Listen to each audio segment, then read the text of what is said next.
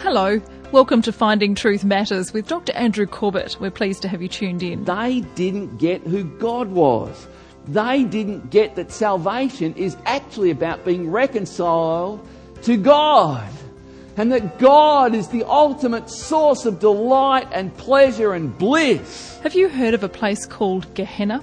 Then prepare to be moved as we discover the significance of Gehenna.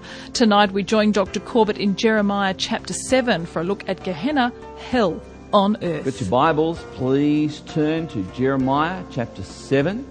Once you got that, let's pray. Holy Spirit, we need you. We need you to speak to us. We need you to take the sacred text of your word. Help us to understand it.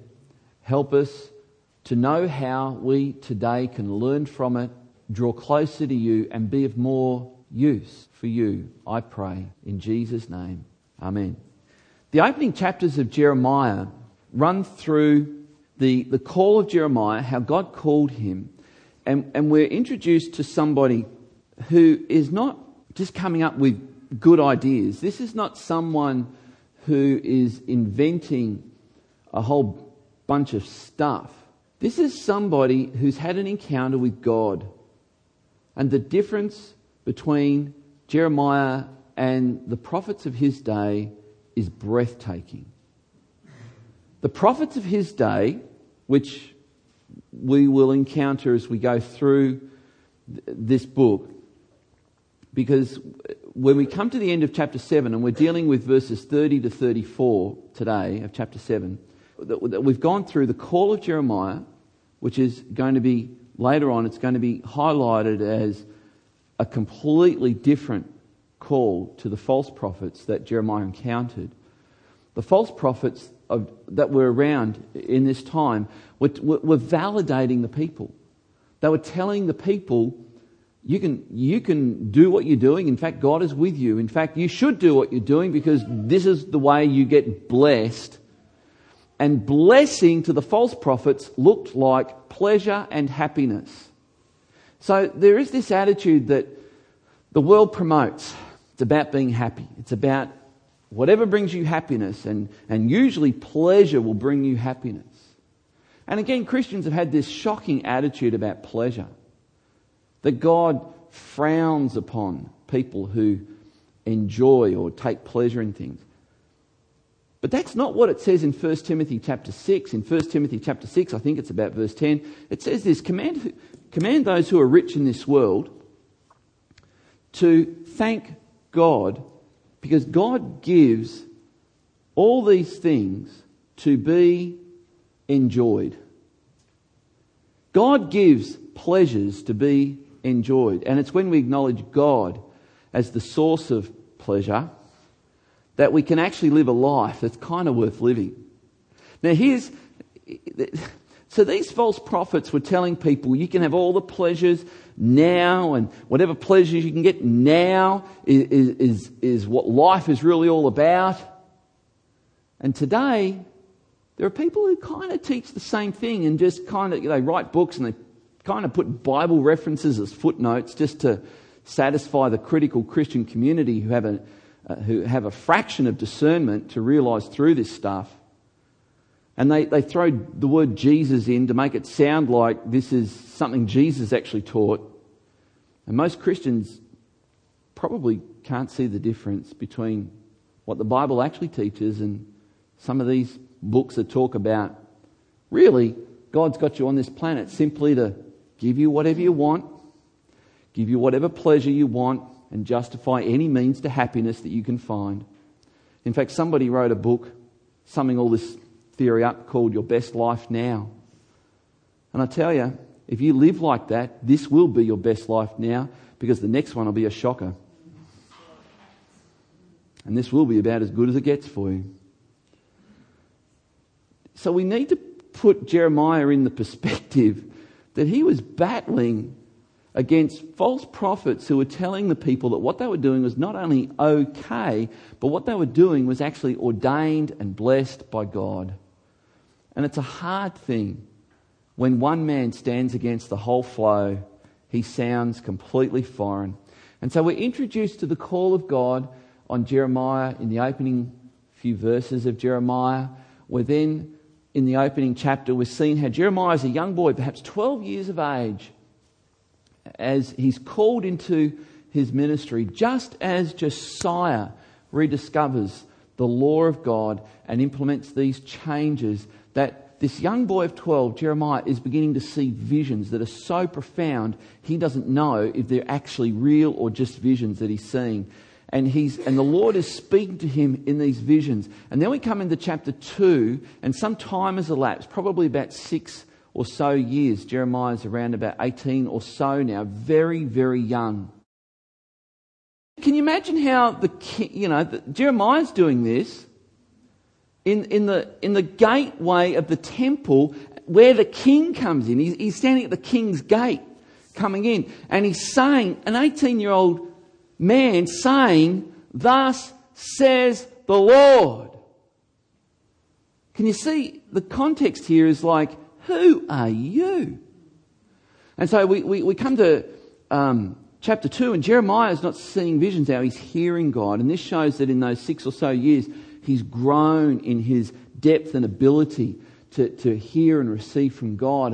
And then begins this list in chapters 2, 3, 4, 5, 6 and 7 of the sins of Israel. And it sets the scene for the rest of the book.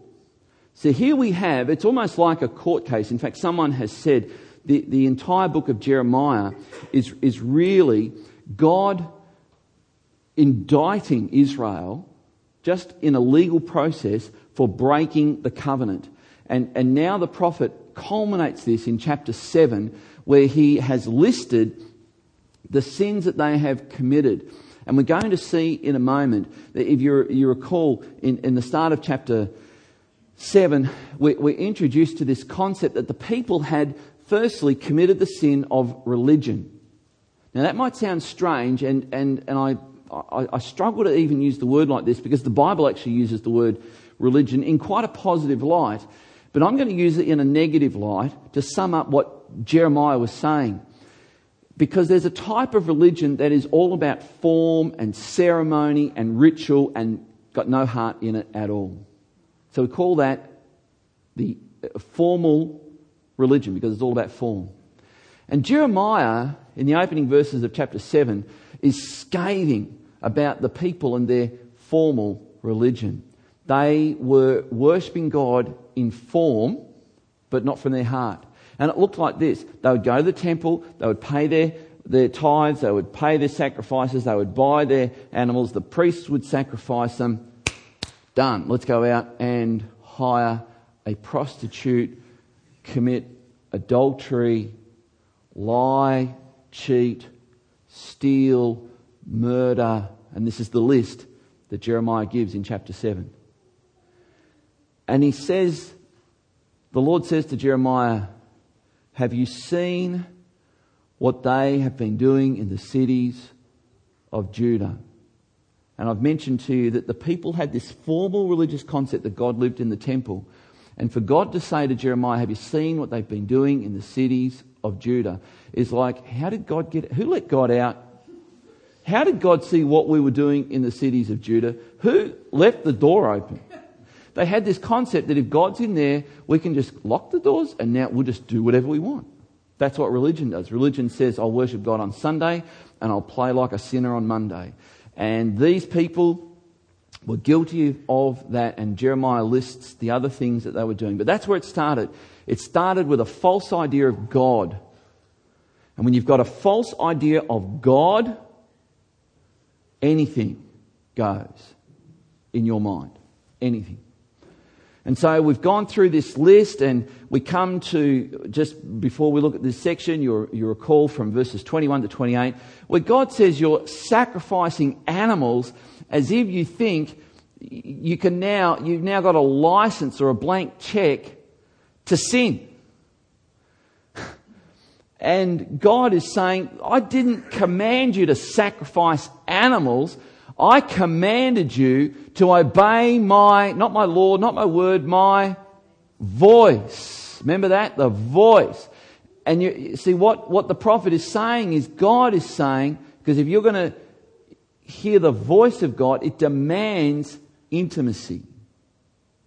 You see, we can take the words, someone could write you a letter, you could take that letter a gazillion miles away, read that letter, and it's as if they're talking to you, but it's not the same, is it? As being right there across a dinner table, holding hands, looking into their eyes and talking. Hear my voice. And God says to the people, I wanted you to obey my voice. Can you hear what he's saying? I wanted you to be my people. And it's a wedding expression. I will be your God. You will be my people. It's an expression of intimacy. And God is saying, this is what I wanted, this is what I called you to, but you would not hear and heed my voice. And so now we're coming right to the end of chapter 7. And this is where I want to introduce something to you. It's the concept of Gehenna. And I am going to introduce this concept to you and talk a little bit about what most English Bibles in the New Testament translate the Greek word Gehenna as hell. So Gehenna, hell on earth. And I want to show you the origin, the visual origin of this picture. Okay, so before we do, I want to ask you this question as we are going to look at this section, Jeremiah 7 verses 30 to 34. Here's the question. Would you still want to be a Christian if you found out there was no hell? Ponder that. Because I think some people think Christianity is simply an insurance policy against going to hell. And if that's you, welcome into the kingdom. But you may discover that on your ticket, it's not a deck voyage, you've actually got a cabin. Come on in. Experience what your salvation's really all about. It's not just about being pulled out of the water. It's about enjoying the journey. And if you think Christianity is simply so you don't go to hell, that might get you there. That might get you into the kingdom. But I tell you now, that is not the message of Jesus. And it's not the message of the New Testament. Consider this. In all of the record of the New Testament, through the book of Acts, the writings of the Apostle Paul never used the word hell once. Never. Isn't that interesting? In all the record of gospel preaching, he never spoke about hell. So, hope I've got you intrigued. If you found out there was no hell, would you still be a Christian? Or is the only reason you're a Christian because you think, phew, at least I'm not going to hell? Well, here's another question for you. Would you still want to be a Christian if you found out there was no heaven? Now, I guess I need to qualify this question. Would you still be a Christian if you found out that your salvation simply meant that you would spend eternity with Jesus, wherever he is? Because I think some people think Christianity is about having their insurance policy paid up so they can go to heaven. And it's interesting that in all of the record of the apostles' preaching, there's nothing about give your life to Jesus so that you can go to heaven. They didn't preach it. They didn't teach it. And yet it's become so ingrained in Christian thinking that Christianity is about shunning hell and grasping heaven. It's about avoiding hell and entering heaven. And by the way, it is, but I don't think that's the gospel. I don't think that's what it's all about. So I want you to ponder this, because I don't want us to be guilty of the same thing Jeremiah's audience was guilty of, and that is they didn't get who God was. They didn't get that salvation is actually about being reconciled to God. And that God is the ultimate source of delight and pleasure and bliss. And that being with Him nourishes and satisfies our soul like nothing else. And we get to have that for eternity. Wow! That's salvation. Beholding Jesus as the treasure of your life. I've jumped ahead. I almost concluded. So let's have a look, verse 30. Jeremiah chapter 7, verse 30. For the sons of Judah have done this evil in my sight, declares the Lord. They have set their detestable things in the house that is called by my name to defile it. Wow. Verse 31. And they have built the high places of Tophet, which is in the valley of the son of Hinnom, to burn their sons and their daughters in the fire, which I did not command, nor did it come into my mind. Wow. We're now being introduced to this concept of this place called Tophet. It probably looks like Topheth, but it's in Hebrew, TH is usually pronounced Tophet. Tophet, I've got a picture here of kind of a modern picture of the valley of Hinnom. We're introduced to this place in Judges, I think 15. When they conquered the city of Jerusalem, on the south side, there was kind of a natural runoff thing. And eventually it became the place where when they built the walls, and you can see some of the ruins of the walls up there. When they built the walls, the people would take their rubbish and just throw it over, and it would just roll down. And this thing became the valley of rubbish. And then eventually somebody got the idea, probably because of the stench, well, we can't leave it there.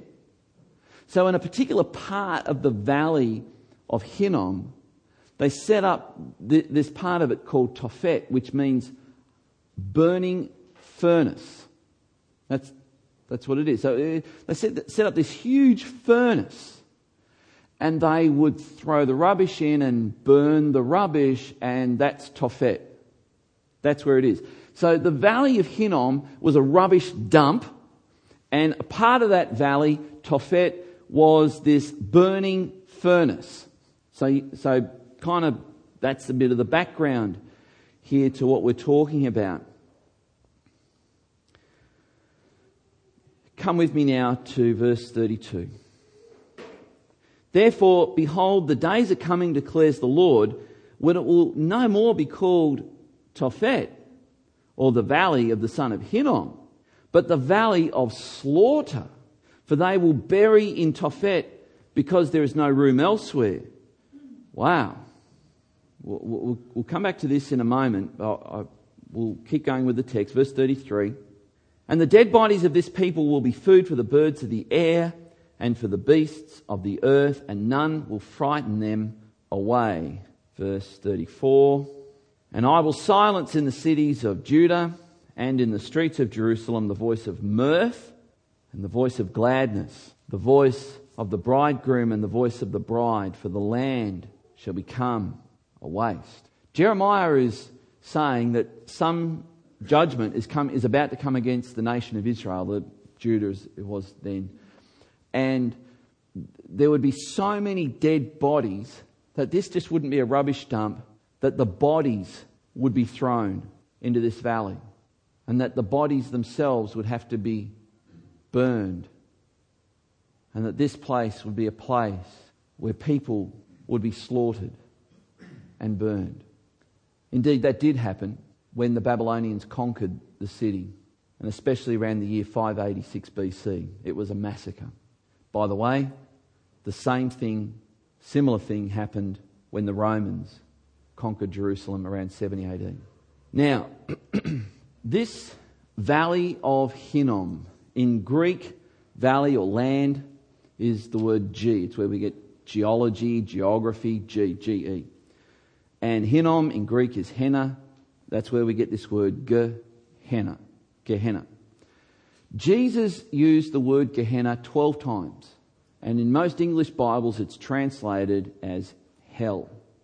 And it's interesting that Jeremiah talks about this place, and he makes reference to something that King Josiah, when he was alive, and Jeremiah is prophesying from chapters 1 to 6 during the reign of Josiah, and Josiah is probably now dead, that Josiah, we read in 2 Kings 23, destroyed Tophet.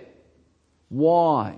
Because it says in 2 Kings 23, I think it's about verse 10 or so, it's in 2 Kings 23, that the people were using Tophet, the furnace at Tophet, taking their babies down to Tophet, their newborn babies, and throwing them into the furnace alive.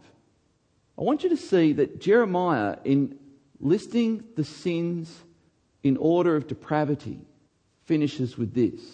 Because even though Josiah had destroyed Tophet, the people in their sin had rebuilt it. And they were throwing their children into the fire, something forbidden in Leviticus 18, verse 21. And if you know anything about Leviticus 18, which says, Leviticus 18:21, it says, you shall not pass your children through the fire as the pagan nations whom I am driving out of the land practice, as they worship Molech. Now Molech was pictured as the sun and his wife, the moon.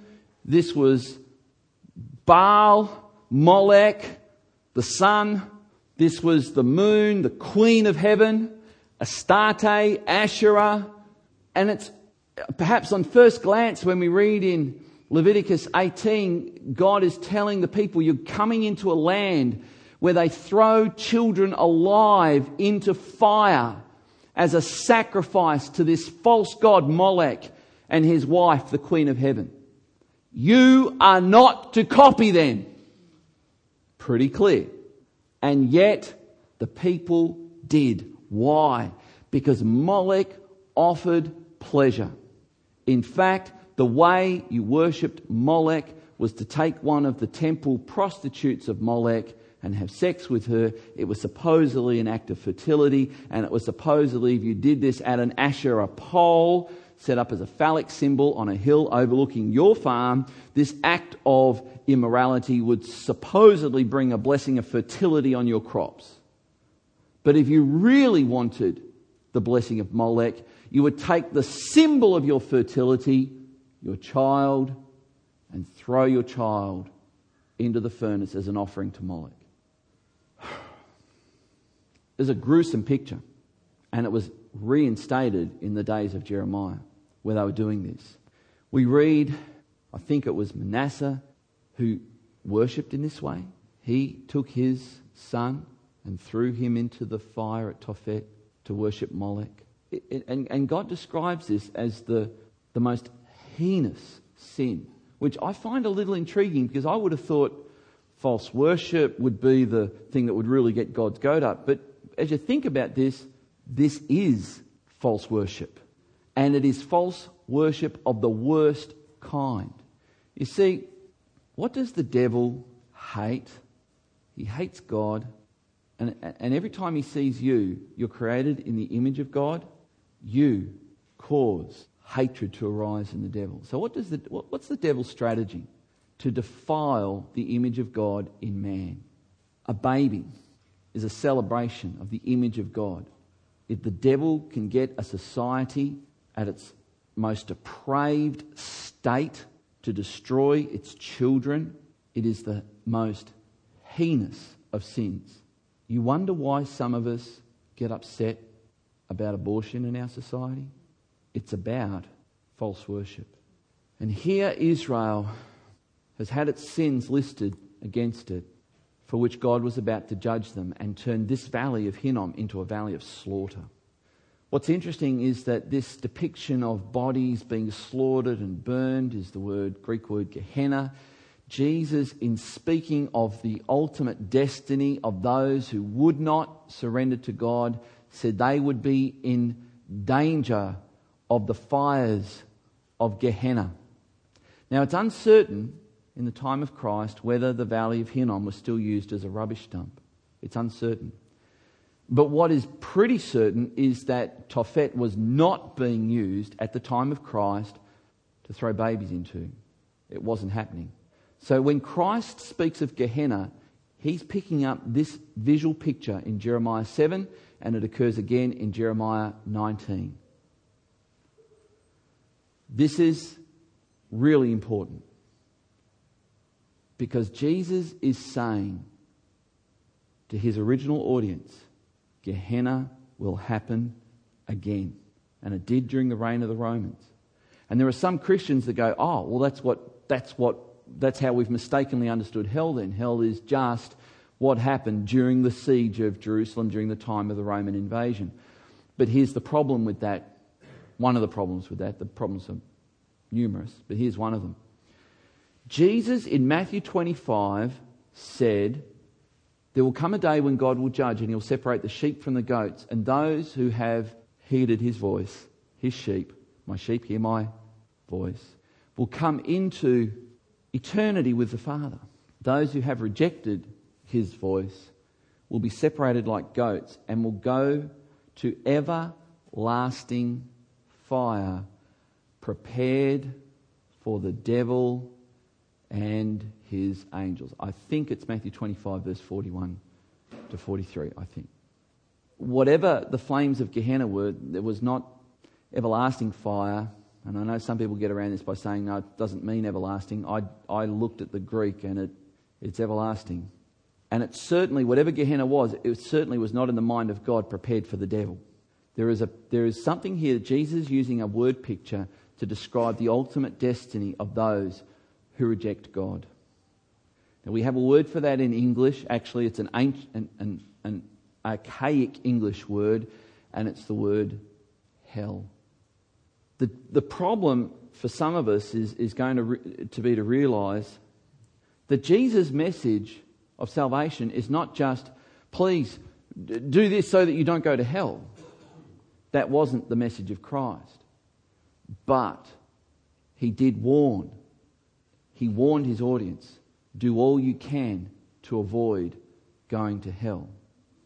He said, if your hand causes you to sin, cut it off, because it's better to enter into life with one hand than to go with two into hell. Wow, that's a stern warning. And of course we have the picture, the visual picture in Luke 16, where we have the rich man who died and Lazarus the beggar.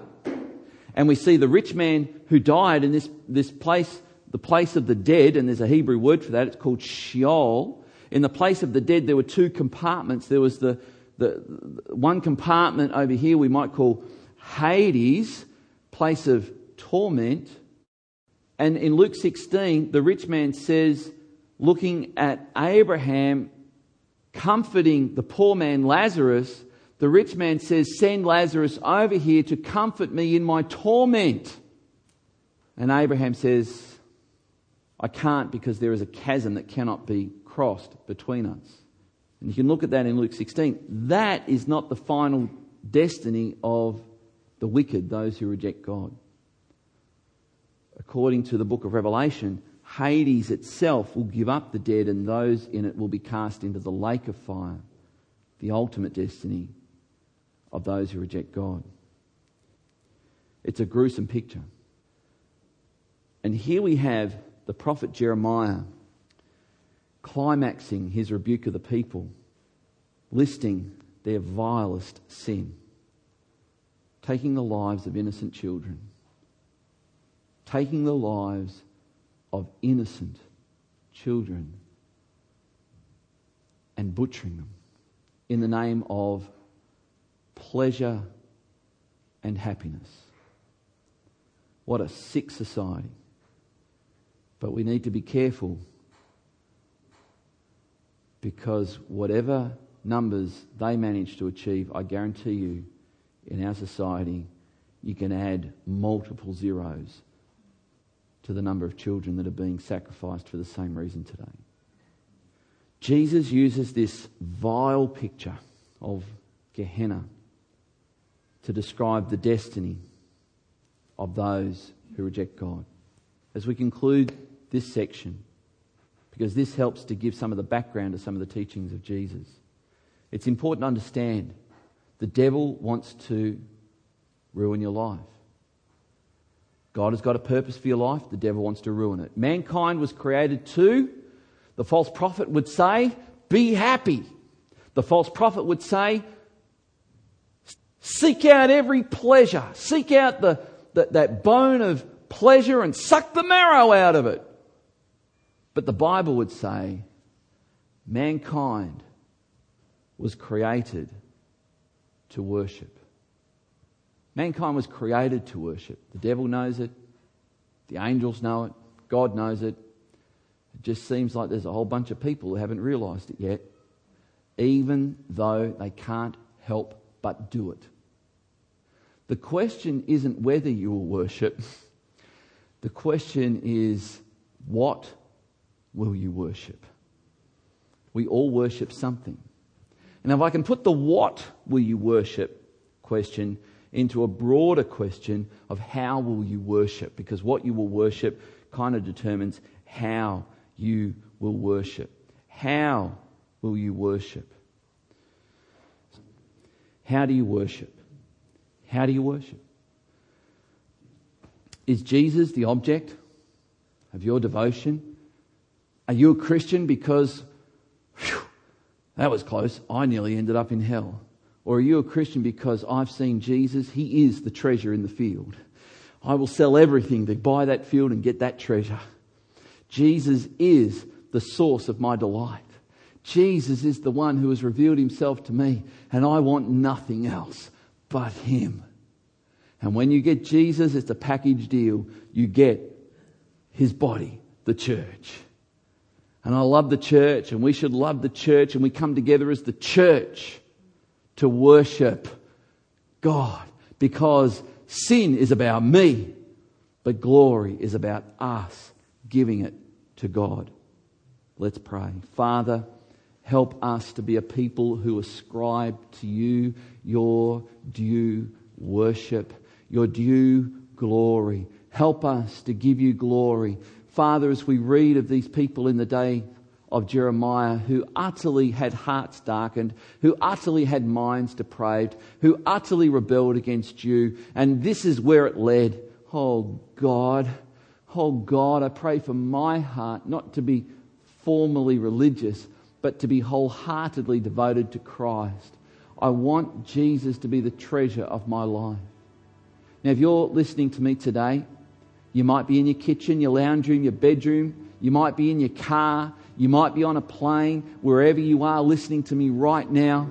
I invite you to make Jesus the Lord of your life. Take the I out of sin and put the O and worship the Son instead of sin. The O of wonder. O of glory. Oh, Jesus. Put O in the middle of sin and take the I out and make him the Lord of your life. Will you do that? Will you surrender to Jesus? You're one prayer away from being reconciled to God. A prayer that says, oh God, forgive me of my sin. Forgive me.